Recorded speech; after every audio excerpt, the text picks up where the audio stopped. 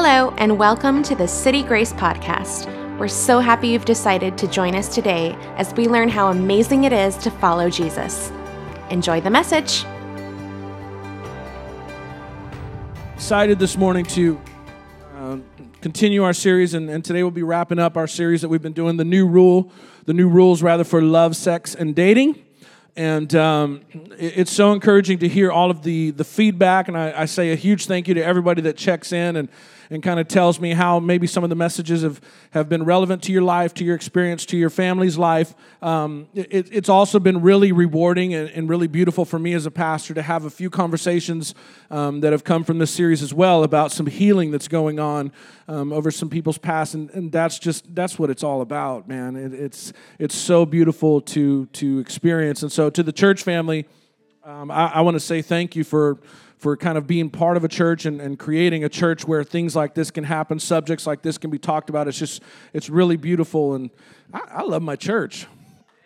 I just love my church, so it's really beautiful to see it happening, and I think it's so critical for the church to kind of get these things right and to talk about these things in our societal climate. There are so many competing values and ideas out there, right? It's critical for the current generation of young adults, for the up and coming generation of teens and young adults to kind of get all of this right, to understand design, to understand how we were created and how God made us and what God made us for. Because if we miss our intended purpose, right? If we're trying to spend our lives and live our lives in ways that we were never intended to, that's where we run into friction and trouble and heartache and those kinds of things. So this is not just about rules or religion, but this is about trusting in Jesus, trusting in our Maker, trusting in His design, trusting in His words. And it really is the better part of making a life. So the bottom line idea in this series that we've been looking at ever since week number 1 is this: are you the person that the person you're looking for is looking for? Are you the person that the person you're looking for is looking for? And this is really important because we're not going to buy into the fairy tale anymore. If you're single again, you're a young person, you're not going to buy into that fairy tale of just meeting the right person and everything becoming all right. You know, that's the myth out there. When I find the right person, everything will be all right. And so instead of searching high and low and looking for the right person, and then when you kind of run into difficulty and trouble in that relationship, you think, well, man, I didn't really, find the right person. I think I found the wrong person. That's not what it's about. But it's taking the time, being intentional about becoming the right kind of person, about becoming the person that we hope that the person we're looking for is looking for. And as we're kind of on this journey, we're going to kind of encounter those people that are taking the same steps as us. Now, this doesn't mean that you don't look for the right person. You still got to look for the right person, but we just don't come into that relationship believing a myth that once we kind of get into that relationship with the right person, that everything will be all right, just kind of magically, right? It's kind of like what happens when you buy a car. You ever notice that when you buy a car, like you drive off the lot, wherever it might be, and you pull up to the stop sign or pull up to the stoplight, and all of a sudden, what do you see at that intersection? What is it? Say it. A car just like it. Anybody ever notice that? Like you buy a car, you drive out, and sure enough, man, like everybody has the same car as me now. What has happened? Nobody went out and bought the same car as you the same time as you. Those cars were already there. They were already on the road, but you hadn't noticed them because you weren't really looking for them before. And it's the same thing with becoming the right kind of person. As you begin to change and transform and take intentional steps towards becoming the kind of person that Jesus designed you to be, when you start putting value on the right things, you'll start noticing other people who are putting values on the right things as well. You'll actually find that who you are attracted to changes, right? Like married folks are scared to say amen, maybe? No, it's kind of like, anybody ever had your taste change as you got older?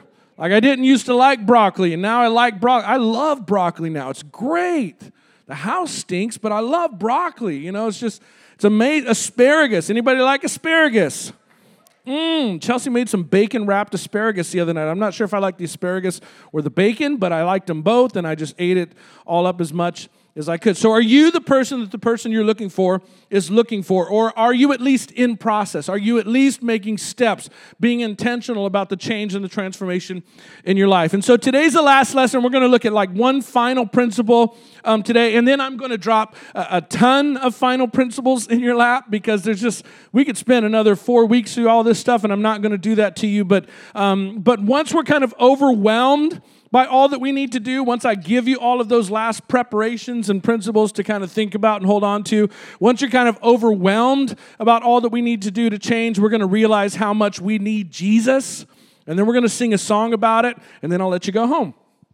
All right, sound like a plan for this morning? But again, all of this is because I want single people or single again people to have an incredible marriage. It does exist. Marriage can be amazing. Marriage can be special. It's part of our design. It's part of what we're made for. But we don't hear much about the great marriages because honestly, when it comes to like television or stories or books, like great marriages are a little boring. They make for horrible drama because they're drama-free.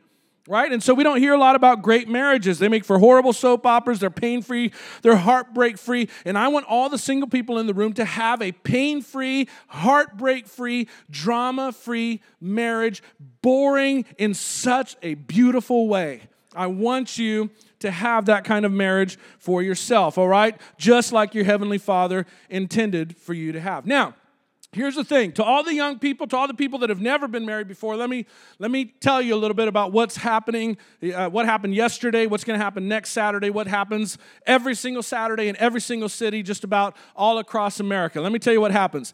Every Saturday, just about every Saturday in just about every city in America, single people get all dressed up. And brides put on a white dress, and they hold flowers. And, the groom puts on the penguin suit, right? And the shiny shoes. And the groom puts on the clip-on bow tie because nobody knows how to tie a real bow tie anymore. And they spent thousands of dollars. They've spent weeks and weeks and months of preparation, right? And they get in front of some friends and some family. And there's some broccoli and asparagus kind of cooking in the background, waiting until they're all done, right? And they hold hands and they exchange rings, right? And then somebody like me stands in front of them and says, repeat after me. And so they do, and they look at each other, stare deeply into each other's eyes, and say, I promise. I vow, right? I will love you, honor you, cherish you, rich or poor, sickness, health, all of this thing. And every Saturday, all across America, single people make promises to the people that they love most. But they are promises that they cannot keep. Think about that. Every Saturday, in just about every city, single people make promises to people they love, but they're promises that they can't keep. Now, it's not promises that they don't want to keep. These aren't promises that they don't intend to keep. It's not like they're getting up and lying, but these are promises that they have not prepared themselves to keep with each other. They mean well, but 3 weeks later, or 3 months later, or 6 months later, a lot of times within that first year, they realize, hey, I know what I said, but this is hard. Like, this is difficult, right? And that bed sure got a lot smaller, man. And I didn't know she'd be like that. I didn't know he would be like that. I meant it when I said it, but it's a little more complicated than when I first made the promise. In fact, I think I think she is making it a little more complicated than when I first made the promise. And so then the fighting starts. And they start pointing fingers at each other, and then they start holding each other accountable. But you said, but you promised, but you gave me your word, and my daddy was there when you said it.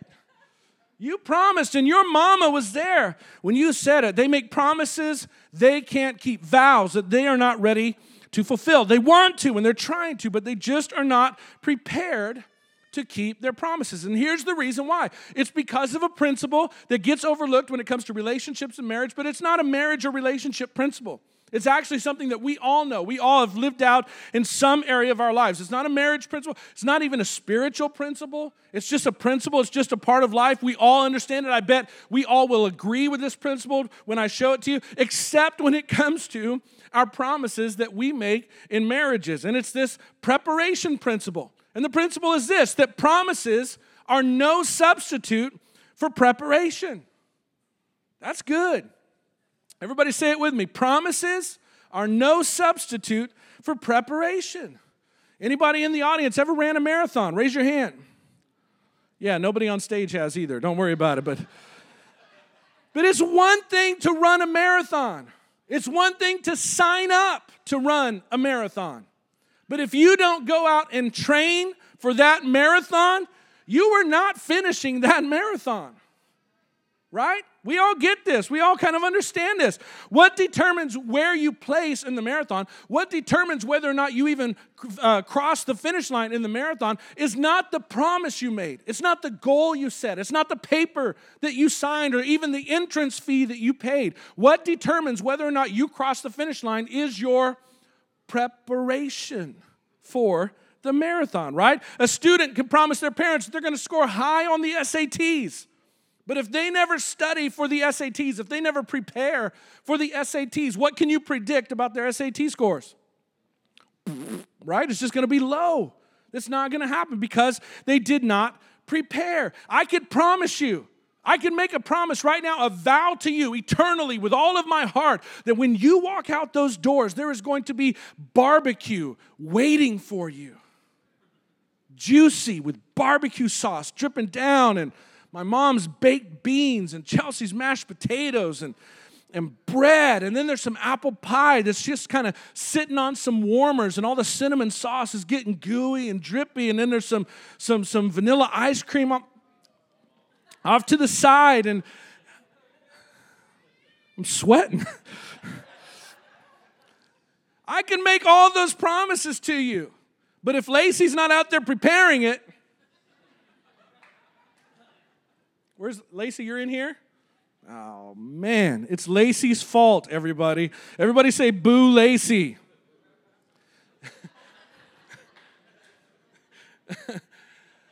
What happened? A promise is no good if there's been no preparation. But Jared, you promised. Jared, there were witnesses. We have it on tape. We got it. But if I don't make preparation for what I have promised, then the promise does not matter. Everybody say, duh. We get this. But then when it comes to relationships, we have this weird thing going on in our minds, and it's this idea right here that I can promise my way past my lack of preparation. And people get married based on only a promise, without ever taking steps to prepare themselves for the marriage. And just because you say I do doesn't mean you can. And just because you say I will doesn't mean that you will be capable. Now, it does make you accountable, but when you're accountable for something that you're not capable of doing, it makes you miserable. No husbands say amen right now. Just stay quiet.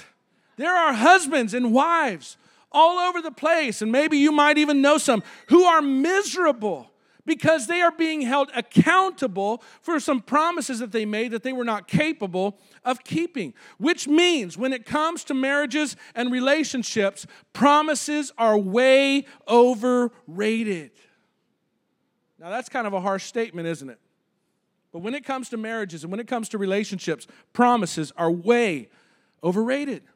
But we put so much time and money and pageantry and ceremony into celebrating the promise.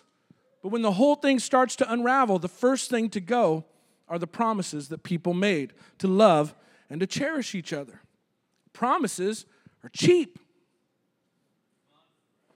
It's the truth. It's the truth. Turn around to somebody close to you and make them a promise real quick. Go ahead.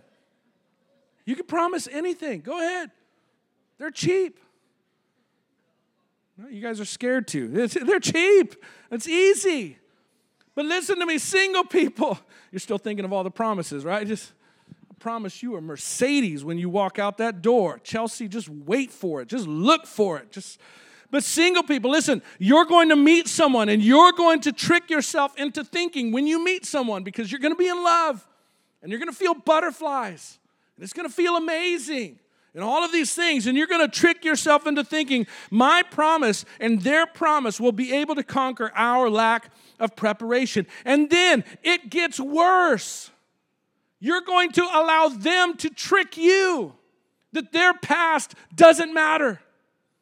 You're going to allow them to deceive you and trick you that their track record is completely irrelevant and that their past choices won't show up in their future choosing. And you'll believe it. Why? Because in marriage and relationships, we think that we can promise ourselves past preparation. But when it comes to marriages and relationships, listen, promises are way overrated. And people think, we all have this idea that as soon as I get married, somehow, magically, by the power of love, I will change. And not only will I change, I'm going to change for the better. But we end up changing for the worse. No, don't say amen to that. It's not, but it's just not true. And promises never make up for a lack of preparation because promises are overrated. Now, there's some good news, bad news for all the single people in the room. The good news is you have time to prepare. You're not married yet. You haven't made the promise yet. So, single people, good news. You have time to prepare yourself. But now here's the bad news. You will never be less motivated than you are right now to prepare yourself for the promise you're going to make someday. See, what happens is people get married, and then when everything, just starts unraveling and all hell breaks loose, that's when people start thinking about their preparation. That's when people start concentrating on the changes that they have to make. And most people aren't motivated to work on themselves until they come to a rough patch in their marriage, and then they spend thousands of dollars and lots of time in counseling, and sometimes it's still too late for them to save the marriage. So single people, good news, bad news. You have time to prepare, but you've got to overcome your lack of motivation because you'll never be less motivated than you are right now. So here's the takeaway for singles in this week number 4. It's this decision right here that I am going to prepare to promise. Come on, everybody say it with me. I am going to prepare to promise. All right? So that when you make your promise, you will be able to keep the promise that you make. And then the whole car thing will start happening, and you'll start noticing other people that are preparing themselves, who have done some prep work on their own. You'll start sitting up and taking notice of people you've never noticed before, because you will see in them the qualities that you hope that they will see in you. And your life will be moving in such a specific direction that when you meet someone who's cute but who may be moving in a different direction, you won't be as attracted to them. And hopefully they won't be as interested or attracted in you. Now, probably nobody here disagrees with the preparation principle. Everybody here probably understands it when it comes to career, when it comes to the SATs, when it comes to a marathon. You probably wouldn't even argue that this is true of relationships. But just in case, I want to look at the words of one of the wisest men who ever lived. His name was Solomon. He wrote this book of wise sayings. They're in this powerful little document that we call Proverbs. It's found in the Old Testament, the old part of your Bible. And these Proverbs, they're kind of like fortune cookies, but from heaven. They're like, the sayings that come without all of the little yellow calories that come with it. And so we're going to look at 2 verses from Solomon, and then we're going to look at some application of these principles, all right? And then we're going to realize from all of this and all the things that we got to prepare ourselves for, how much we need Jesus. And then we're going to sing a song about it. Then I'm going to let you go home. All right? Everybody good? All right. But before I go there, listen, I want to talk about a word that's going to pop up in just a second. It's this word prudent. Now, we don't use this word very often. Anybody in here ever used the word prudent in a conversation? Raise your hand. One Hope is the only one in the room that's ever used prudent. What in the world does the word prudent mean? The word prudent, or a prudent person, is someone who is able to use the past. If I can give you kind of a dumbed-down definition, this is kind of like Jared's dictionary, all right? It's someone who can use the past to predict the future so that they know how to operate within the present. They're able to see what's behind them, or they're able to see what's behind someone else and use that information to kind of guess the path or the course that they or somebody is on so that they can know how to act right now, so that they can know how to navigate their path. Prudent people understand that all of life is connected. Hello, somebody. Prudent people understand that all of life is connected.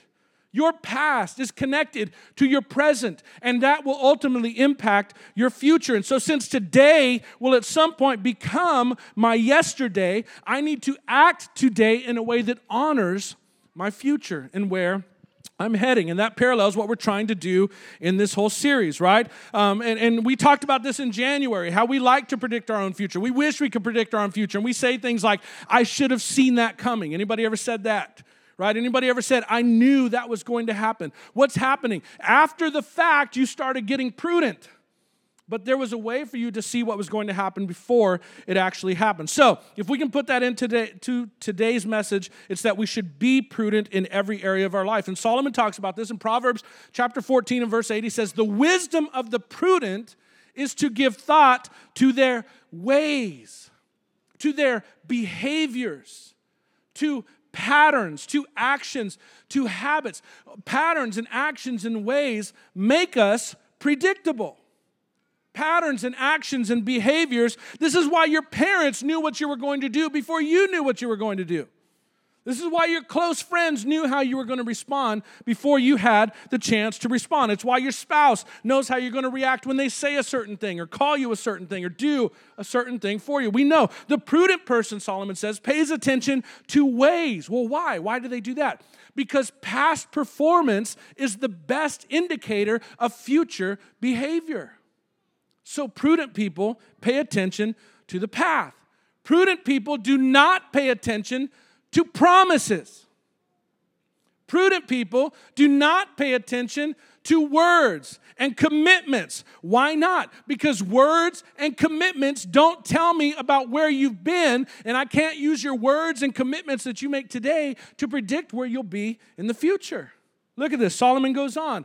The wisdom of the prudent is to give thought to their ways, but the folly of fools is deception. Prudent people look at track history. Prudent people look at a track record. They look at past performance. Fools think regardless of history, they ignore a person's track record. They make excuses for a person's past performance. And they think somehow, even though all of this has been the way that I've been going before, somehow, magically, I'm going to leave this moment going in a completely different direction. Because I made a promise. And Solomon said that's the difference between prudent people and fools. Fools say, I know I handle my money like this. I know that I handle my disciplines like this, and I'm kind of undisciplined, and I know that I've done this before and let this into my life, and this kind of habit has developed, and I come in late to work, and I do all these other things. But even though people in my life that I respect and who are wise and who care for me, even though they may shake their heads at me, with God, all things are possible. And somehow, in spite of my past history, my future is going to be different. With God, all things are possible, but with you, right? Come on, somebody. Y'all are getting quiet in here. I'm hitting too close to home. Uh-oh. But the prudent person understands that everything is connected. The prudent people understand that God is not a genie. God is not your personal wish master. And the prudent people understand that promises are overrated. He goes on a little bit later in the chapter and he says this, the simple believe anything. And do you want to know what you become when you fall in love? Simple. You become real simple when you fall into love. Right? Come on, somebody. Can I get an amen in the house? We believe anything about somebody when we fall in love. Anybody ever heard the saying before? Love is what? Blind. You ever heard the rest of that? But marriage is an eye-opener. You ever heard that? But when you're in love, man, you'll believe anything. Why in the world would you believe anything? I believe him, I believe her because we have a song. And your parents are like, yeah, but he doesn't have a job. You're like, well, I don't need a job. We're in love. And the other day we were going to meet at Starbucks, and it just so happened we pulled into the spaces right next to each other. We heard each other playing the song. It's a sign. And when you take our ages and you add them together and then you multiply them times 0, it always comes up 0 because we're going to be in infinity, unbroken love together. It's a sign. It's a sign. And we come to each other. Math nerds will appreciate that joke. And so we come to each other. Or somebody comes to the other and they think, I know, they say, I know this is wrong with me. I know this is my habit. I know this is my past debt. I know this is my job history. But man, once we get married, everything's just going to change for the better. Everything's going to be different. And Solomon's saying, no. The prudent person says, hey, we need to talk about your past. We need to talk about your ways. We need to talk about your steps. But the simple think, all I care about is your promise. And when we fall in love, we all get real simple. But listen to me, it's okay because you've gone through this series now. And when you get into your future, you're going to work on some things before you fall in love. All right? So we're going to help you out. Some simple protection. But this is why your parents freak out about your romantic interests. This is why your close friends aren't into him as much as you are into him. Because you're looking at a promise and they are looking at his previous relationships. You're listening to your song and they're hearing about his gambling problem. You're looking at him and all of the words that he says are going to happen in the future, or her and all of the things that she says are going to be a part of your future together. And they're asking you, like, how long have they been apart? Like, before you get into it. And you're thinking, yes, but it's okay because we have the same initials. It's all going to work out magically and be all right. But I know I'm kind of poking a little bit, but Solomon goes on. The simple believe anything, but the prudent give thought to their steps. Prudent people know just how connected everything is. They're looking at patterns. They're looking at habits. And when you look at a person's steps, you can tell where the person is going because promises are overrated. The paths that people choose trump the promises that they make. The paths that people are traveling trump any promises that somebody can make to you. So the question that you should ask yourself or the other person when you start dating is not, where are you now and what do you promise to be in the future? The question that needs to be asked is, where have you been and where are you headed? And now listen, for Christians, this gets tough, right? Like I was putting my notes together on this part and I thought, man, I need to maybe back off that a little bit because we're Christians and we believe in grace. Hello, somebody. Like, I'm not saying that sarcastically. We're Christians and we believe in grace. And we're not looking for perfection. We're not saying that once somebody has some dirt in their past, that they're damaged goods and you shouldn't ever be with that person. That's not what it's about. But the prudent person is giving thought to their steps, is giving thought to their ways. You're giving thought to whether or not they are following Jesus or whether or not they are following you as you try and follow Jesus. Give thought to their ways. Dirt in someone's past does not make them irredeemable. It does not make them undesirable, or else every single person in this room, we would all be alone forever. None of us are without flaws. None of us are none of us are perfect and pure. But what path are we on? And I'm here to tell you, if you feel like maybe your past disqualifies you for a different future, that's a lie as well. But you got to get on the Jesus path. You got to get to a point where you find some forgiveness and some help and a different kind of strength and a different kind of power than you have had before. Because the prudent people pay attention to paths, but the simple will believe anything. And so if you're the one here this morning and you think maybe I'm the one that needs some new direction and maybe I'm the one that needs a new beginning, this is the best possible place for you to be. This is the best possible message for you to hear. Christianity should not make you run away, but Jesus is the hope for anybody who feels hopeless. Jesus is the answer for anybody who feels that they're in despair because of the past. Can I get an amen from somebody that knows what I'm talking about? But you got to give yourself over. You got to give yourself up. You got to stop walking through life your own way. You got to trust Him beyond what you can see and what you can figure out on your own. And if you don't want to follow His paths, then listen, there's no way that this pastor would ever recommend for someone to be in a relationship where you would make them promises. So just begin following Jesus. Begin leaving a trail of steps that if the prudent person got behind your steps and started looking at your trajectory, they would see that you're going to end up at the cross. at the feet of Jesus, drenched in his mercy and his grace. Can I hear an amen one more time? So, are you the person that the person you're looking for is looking for? And how will the rest of us know? The path that you are on says way more than any promise that you could ever make. So, what are the paths? What are the preparations? What are the things that you have to do, that we have to do? And we're going to cover some of them today, and I can't cover them all. You need to read the book that this series is based on, The New Rules for Love, Sex, and Dating. There's so much in there. You need to read that book. You need to read more books than that. But I want to go over some of the things that you need to do now so that you'll be prepared to keep your promises later. And this first one that we're going to go through is a little bit longer, but then we'll hit the rest a little bit, kind of quick. And then we'll realize at the end of all this just how much we can't do it on our own and we need Jesus. And then we're going to sing a song about that. And then I'll let you go home. All right? So here's number one.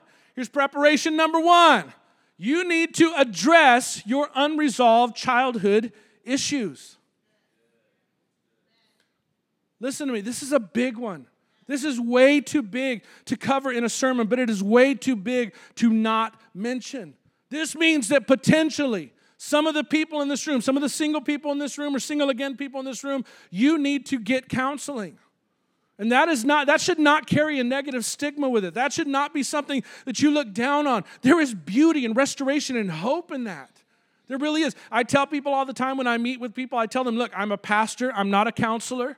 So I will talk with you 1 or 2 times, and then we'll see if you need to meet with a counselor. I would love to do that for you. I'd love to sit down with a cup of coffee and maybe have some preliminary conversations. But if so, you need to get to a place where you are safe, and you need to get to a place where you can address your childhood issues. And it's definitely going to take some study and some accountability and some support. But listen to this. We do this premarital counseling. It's called Save Your Marriage Before It Starts. And the authors are these brilliant Christian psychologists, doctors Les and Leslie Parrott. Listen, look what they had to say. If you attempt to build intimacy with a person before you have done the hard work, everybody say hard work, of becoming a whole and healthy person, then every relationship, say that with me, every relationship will be an attempt to complete the whole in your heart. You have to address your childhood issues. You have to address abuses. You have to address some of the things that have happened in your past that still linger and haunt you today. Research and the study shows that when the deep and hurtful issues from our past are left unaddressed, they always pop back up to sabotage the relationships that we enter in our future. Which means that the number one thing that you can do to prepare yourself for the person that you hope to meet someday is to turn around and face the problems and the issues from your past. And most of the issues that try and derail a marriage, most of the issues that try and derail a relationship can all be traced back to a trauma in the past. A divorce that you experienced, an abuse or a neglect that you experienced, maybe an addiction or a pattern or an expectation that was in your family or in your parents or in your guardians, whatever your situation was that was growing up. Listen, and then we get into a marriage and we unload our brokenness onto our spouses. Because a lot of times we thought that the spouse was what we needed to heal the pain from the past. But you're putting too much of an expectation onto a person. That person can't do that for you. That person is not your healer. There is a healer. There is hope. You don't have to stay with that pain forever, but his name is Jesus. And blessed couples get counseling. And blessed couples who don't address this before marriage kind of get some counseling and work through this in their marriage. But other couples who are not blessed end up getting a divorce. And if you come from a home where there was a divorce, listen, you probably have some issues that you need to address.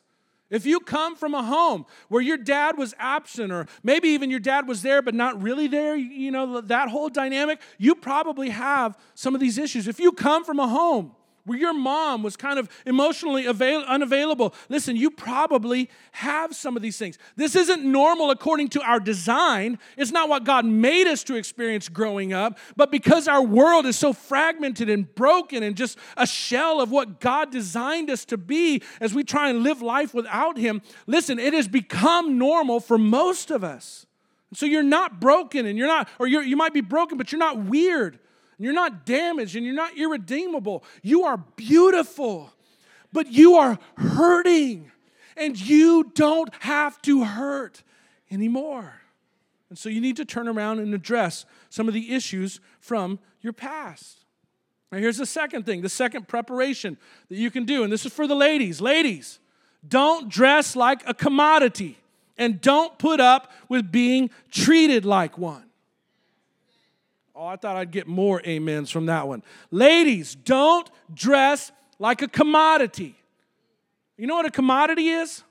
A commodity is some good or some service that you pay money for and you get it and then you use it for a while, but it's never really meant to be permanent. And when you're done using it, you get rid of it. Stop dressing like that and don't put up with any man who wants to treat you like that.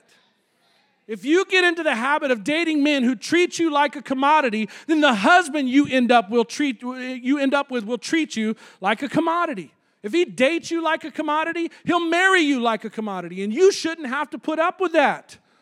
Now, some of that could go back to preparation number one. There might be some things in your past that you need to address, and that's a very real thing. Some attention deficits, some things that you did not get in your childhood. You need to address that. But you need to not dress like a commodity and don't put up with being treated like a commodity. But now, ladies, can I talk to you about fishing for a little bit? I want to talk to you about fishing. Ladies, do you know what determines what kind of bait a fisherman puts on his hook? Any ladies know? What kind of fish the fisherman's trying to catch, right? That's what determines what kind of bait goes on the hook. Ladies, if you keep putting bait of your body onto the hook, all you're going to catch is body snatchers. You can't bait your hook with your body. If you troll with your bodies, if you catch attention by offering peeks and hints of your bodies, then you're going to end up with a man who can't quit looking at other women's bodies. Because that's the kind of fish that you caught. And you'll say, well, all men are alike. No, all men aren't alike, but all the men you've dated are alike. You'll think all men are alike, but no, it's not all men are alike, but all the men that asked you out, they're all alike because you're fishing with that kind of bait. Anybody know how to work fractions? Anybody deal with fractions? In fractions, you have the number on top, it's called the numerator, and then you have the number on the bottom, it's called the denominator. And if you're going to work out an equation with fractions, you have to have a common. So now let's look at your relationship in terms of fractions. Your past 10 people that you've dated. It was him and you. And then it was, him and you. And then it was him and you and him and you and him and you. What's the common denominator? You. You're the common denominator. Ladies, you are so much more than a body. You are so much more than an external shell. You are a mind. You are a professional. Come on, somebody. You were created, ladies, to be a daughter of God. You are a daughter of the King, of every other king. And you need to make sure that you're fishing with the kind of bait that's going to catch the kind of man that's going to treat you like his queen. So don't bait with your body. Bait with your brain. Bait with your values. Bait with your career and your integrity, and bait with your generosity and your kindness, and bait with your love for God. Bait with your body, and you'll never find a different kind of relationship. You'll end up in the same relationship with 10 different people. If you want something different, change the bait. Then you'll end up jaded. You'll say things like, all men are pigs. And most of them are, but but tons aren't.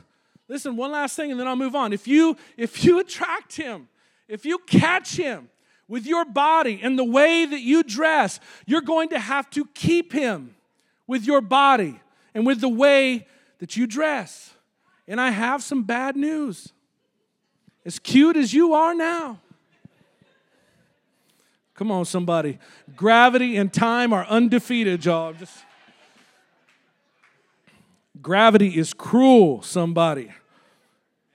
Now listen, preparation number 3 for the men. Stop treating women like a commodity. Men, stop treating women like a commodity. Knock it off. Stop. Listen, men, I know no men in this church, nobody in this room has secular music on their playlist. You guys just listen to Hillsong and Torrin Wells. I know that. I get that. But listen to me. If you did have secular music on your playlist, on your iTunes, you need to purge your playlist today. Don't wait till tomorrow. Don't give it one more spin, nothing like that. Any song, any artist who sings or raps or performs any song that refers to, and listen, this is a little bit, I'm going to keep it PG, but any artist or any song that refers to women as the B word, get it off. Any song, any artist, you need to ditch that artist. If they talk about women as whores or talk about them with the S word or the P word or the W word, the A word, the LMNOP word, any other letters, listen to me. You don't need to keep putting that junk into your ears. Get it off. It's amazing to me. When you look at history, when you look at the history of oppressed people and people that have been abused and enslaved and conquered and all of these things, one of the first things they do is start changing the way they refer to a group of people. It happened in Rwanda. It happened with the Jews in Nazi Germany. It happened in America with slavery. Hello. The first thing they do is they start referring to a group of people as a different word. Why? Because it makes them less than human. And when I see you as less than human, it bypasses the compassion circuitry in my brain. And I don't feel guilty about the way that I abuse you anymore.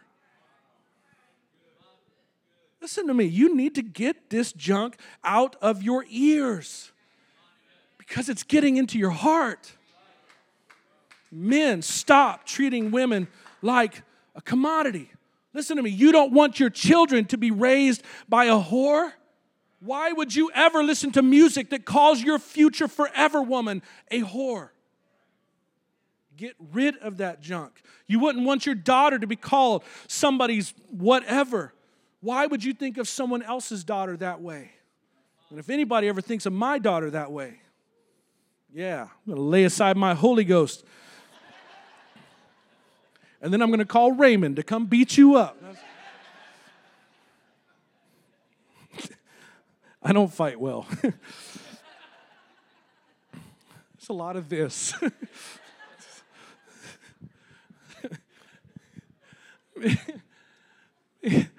Men.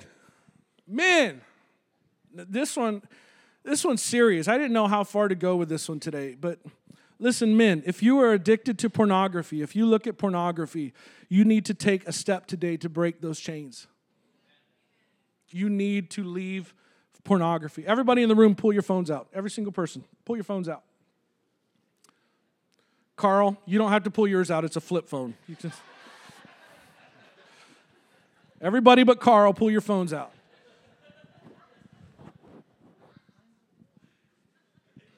Everybody pull up the camera app on your phone.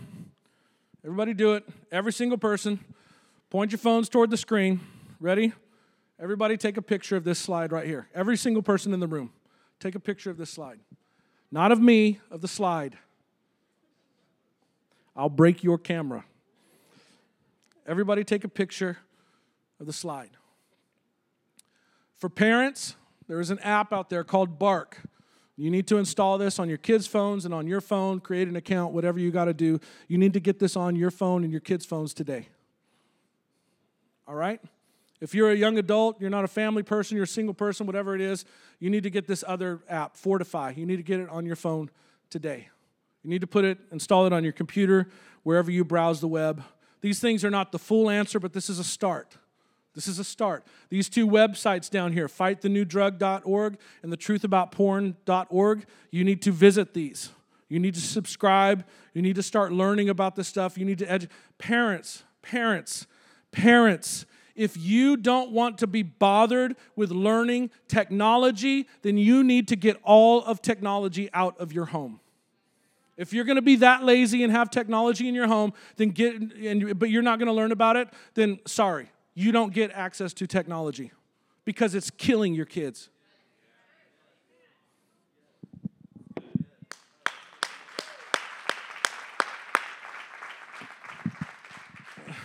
Should not allow your kids to have it if you don't want to learn about it, and maybe you shouldn't have it yourself. You would never give your kid a gun without teaching them some basic safety habits and safety practices, right? But you give your kids a device that's loaded with all of the evil and filth that people have ever imagined, and then you send them off to their rooms to look and browse the internet and surf the internet on their own. And you're not anywhere nearby. And you don't check anything, or maybe you just do a cursory check of everything. Listen, the studies and the research are not even in question that pornography will lead to the objectification of women. It leads without variance to sexual practices and viewing sexual acts that actually increase in violence, that actually increase in the dehumanization of women. It leads to increasing amounts of time spent in that addiction. And it rewires the brain so that normal physical sex is not even chemically or physically possible anymore. This is why I'm talking about people who have testified before Congress, not religious people. Secular psychologists and doctors have testified about the danger of pornography and how it is rewiring this generation's brains. That's why there are young men in their 20s who are needing prescriptions for Viagra because physical intimacy is no longer possible because their brains have been broken by pornography. And yet you give your kid a phone with no learning about how to restrict that or protect them from that. What are you doing? What are we doing? We've got to change it. So young man, old man, you are addicted. Hello. No, it's not one time. It's not an occasional thing. You are in chains, and it will steal from you. It will kill you in this life and kill you in the next. It will destroy you and destroy your relationships. Stop treating women like a commodity. Stop treating women like something that you use for a little while, and then you get another one, all right? But listen, do us all a favor. If you're not going to break that addiction, if you're not going to get rid of it, then listen, when you find that person that you've been looking for, this is what I want you to do. I want you to take her out on a date, sit her down across the table, make sure it's someplace nice, put a candle on the table, you know that. Stare into her eyes, reach across the table. I want you to grab her by the hands. And if you're not going to break your addiction, if you're not going to work on it, this is what I want you to tell her. I want you to tell her, I love you, and I want to love you forever, but I want you to know up front that one body will never be enough for me. And then I want you to tell her, in fact, your body will never be enough for me. Now, let's go get married. See what she says. See how she takes it. Hello, if she's that special to you, doesn't she deserve to know? Or do you want to rob her of future happiness? Men, stop treating women like a commodity. Stop. Preparation number 4. I know it's getting late. I got to hurry through these. Get out of debt. Get out of debt. If you're a single person with tons of debt, you're going to carry those bad habits into your marriage. And your marriage will have enough stresses and strains of its own without you adding your debt to it. And this is even worse when two people come together and one of the people says, don't worry about your debt, I'm going to pay it off for you. Now you have a clean slate, but none of your habits have changed. And so you're still going to carry that same thing into the marriage. And the whole idea of this series is to become the person that the person you're looking for is looking for. So start the discipline now. Sell some furniture. Sell your mom's furniture. Sell something like Cancel your Netflix account and get on Jason and Lacey's account. They won't mind, I promise. You need to be in Financial Peace University. They're starting week number 3 right here. Dustin's going to sit down, buy you a cup of coffee, and catch you up. Weeks 1 and 2. He'll do it, no problem. Just do it, but get out of debt. Preparation number 5, break your bad habits. Marriage was not designed to solve your problems. You do not get married to get your fiancé fixed. You get your dog fixed. You don't get your fiancé fixed. Don't get your animals mixed up. Someone gets into a marriage with a prescription addiction, it's going to get worse once you're married. Someone gets into a marriage with a porn habit, it's going to get worse once you're married. Someone gets married and they have a gambling issue, it's going to get worse once you're married. Debt, drinking, shopping, overeating, anger, whatever your bad habits are, listen to me. You can't stand at an altar and tell someone, I will honor you and cherish you and always put you first and always lay down my life for the health of this marriage and keep your bad habits. It's time to start preparing yourself to make a promise. The prudent considers their ways. The prudent consider their ways, but the simple will believe anything. Listen, this is the thing about bad habits that get brought into marriage. Whatever their issue is, 6 months into the marriage, it will be your fault. There was a big yeah on that one. You think, how in the world could they spin a gambling habit into being my fault? Wait, it'll happen. How in the world could they blame me if they can't quit clicking on porn? Just wait. It'll happen. The excuses will come, the explanations will come, and you'll end up carrying a bunch of guilt and weight and insecurity by the time it's all over. Before you get married and before you allow them to marry you, break your bad habits. Hello. Preparation number 6, men, stop treating women like a commodity. Men don't listen very well, so I put this one in there twice, all right? Preparation number 7. Postpone any physical component of your relationships as long as possible. No one has ever told a marriage counselor, I think if we had just gotten physical a little faster, things would be better today. But there have been a whole bunch of people who have admitted that they got physical too fast, went too far, too fast, and in the physical fog that comes with all of that, sexual stuff that happens before marriage, they could not see clearly. You need to decide now how far is too far to go physically. And then you need to share it with someone that you love and that you trust and who loves you. Listen to me. You need to decide now how far is too far to go physically. If you don't decide ahead of time, somebody else will decide for you. And why should you let their lack of self-respect determine yours? And I'm not even talking about premarital sex. That should be a given.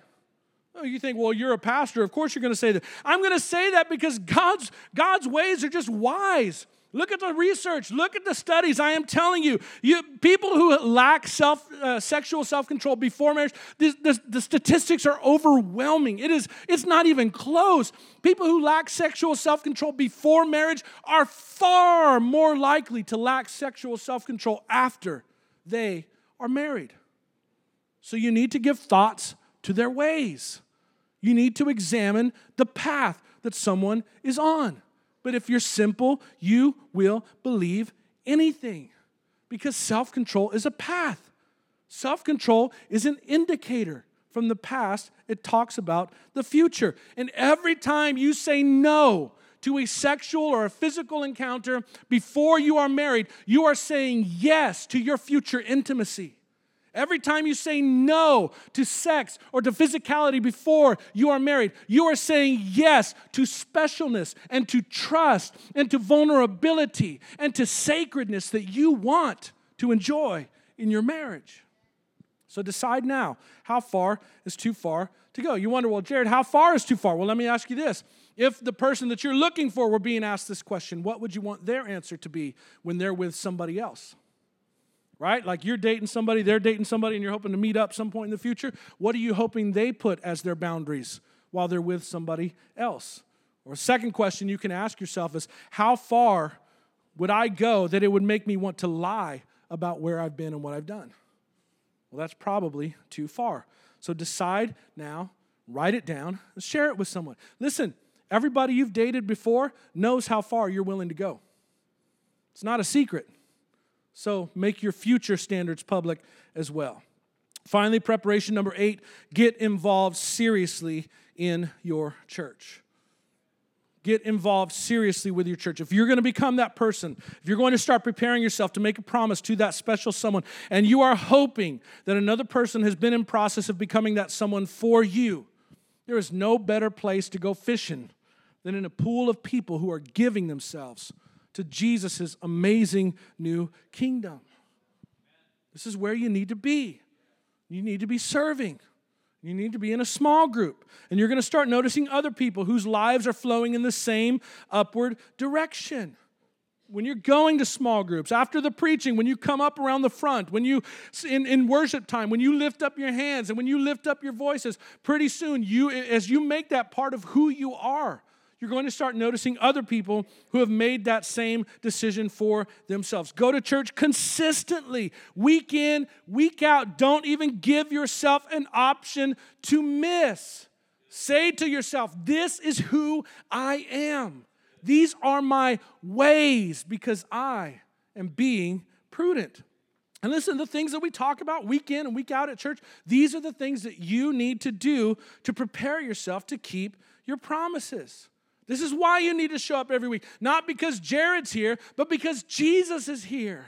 Because the Spirit is here. Because the Word is here. And it can inspire you and challenge you and cut some things off that don't need to be there and heal some things that are broken and left open. I'm telling you, there's nothing better than being in the presence of Jesus. Can I hear an amen from somebody? Every week, Jesus is here, which means that every week, the miracle of life change, it's possible. And you don't want to miss the possibility of what God can do brand new in your life. You don't want to miss it. So, this series, I know, has been a lot of teaching. It's been largely aimed at single people. I hope, and I think it's probably true, that there's been a lot for a lot of us to chew on, but especially to the singles or the single again, the young adults, the teens, you have such an amazing opportunity. Listen, single people, young adults, you have the chance to get this right. You have the time, you have the opportunity to start preparing yourself to keep a promise. Single again, people, listen to me. It's not over for you. There are new beginnings available to you. It does not matter your past. It does not matter your flaws or your failures. Thank God. Thank God it does not depend on who we have been, but it depends completely on who He is. And you have the opportunity now to begin preparing yourself to stand one day in front of the person that you have found and that has found you, and to look them in the eyes and to know that you have prepared yourself to make the promise of a lifetime. You will stand before them and hold their hands. You'll squeeze them tightly, and you can know and you can be assured that you have prepared yourself to make a vow that is worthy of those words, till death do us part. That we can last forever, and it doesn't matter what comes our way. I have been preparing myself for you. I've been preparing myself for you. But honestly, it feels a little scary, doesn't it? I mean, that's a lot to tackle. That's a lot to chew on. And then some of us are married, and some of us are going through difficulties in our marriages and problems in our marriages. And we think, well, man, I wonder if it's too late because, yeah, I didn't prepare, and some things have come up that I wasn't ready for. And you're thinking, I don't know if I can do it. And if you're single again, like there's so much hurt and so much anger and bitterness. And then for all of us, it's like reaching back into the past and dealing with our families of origin. It's just, man, there's so many things that happen, and there's so much. As beautiful as we are in this room, there is so much pain and so much hurt from our past in this room. And we want things to be different, and we hope things will be different, and we even make promises that things will be different.